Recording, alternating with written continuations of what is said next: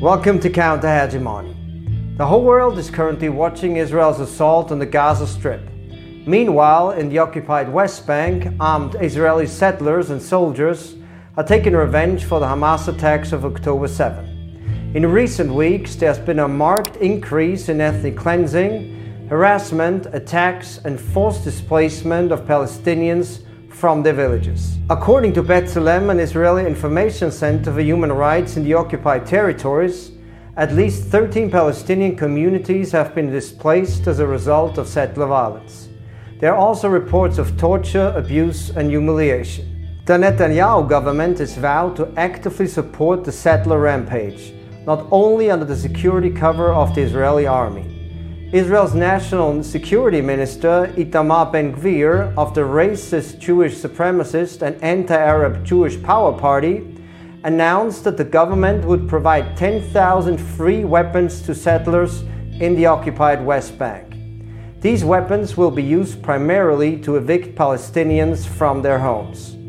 With the government's decision to further arm civilians, the line between soldier and settler is becoming increasingly blurred.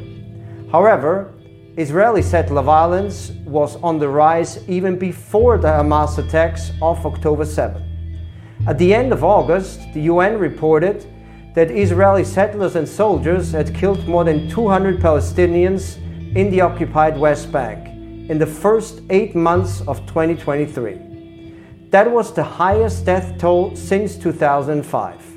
The report blamed Israel's increased settler expansion, demolition of Palestinian homes and schools, daily raids on Palestinian villages, and the establishment of checkpoints to block the movement of Palestinian villagers as the main reasons for the increase in the number of deaths.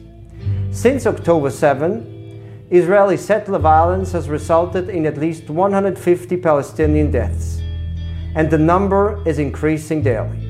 About a year ago, Francesca Albanese, the UN Special Rapporteur on the situation of human rights in the Palestinian territory occupied since 1967, presented a report to the UN General Assembly. I think the document will help us better understand what we are currently witnessing in Gaza and the West Bank. The UN report affirms that Israel's illegal settler colonial occupation aims at the willful de-Palestinization of the occupied territories. In other words, Israel's occupation seeks to seize, fragment, and annex Palestinian territory and to forcibly displace the Palestinian population. Or in short, Israel wants more land and fewer Palestinians. The report also calls for a paradigm shift. And this is also very important, especially when we look at how the Western mainstream media portrays what is currently happening on the ground.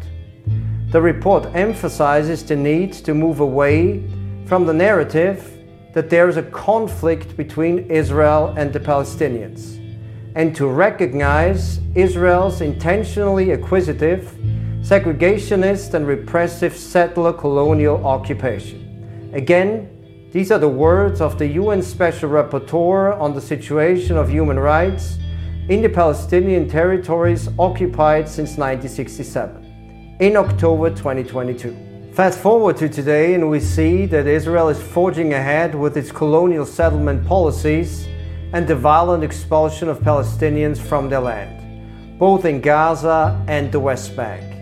In the name of self-defense, Israel is carrying out mass ethnic cleansing of Palestinians under the fog and chaos of war. So much for today.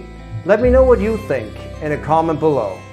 I will be back in the coming days with more on Israel's occupation of Palestine. Thanks for tuning in and for supporting the channel. Don't forget to subscribe. I'll see you next time.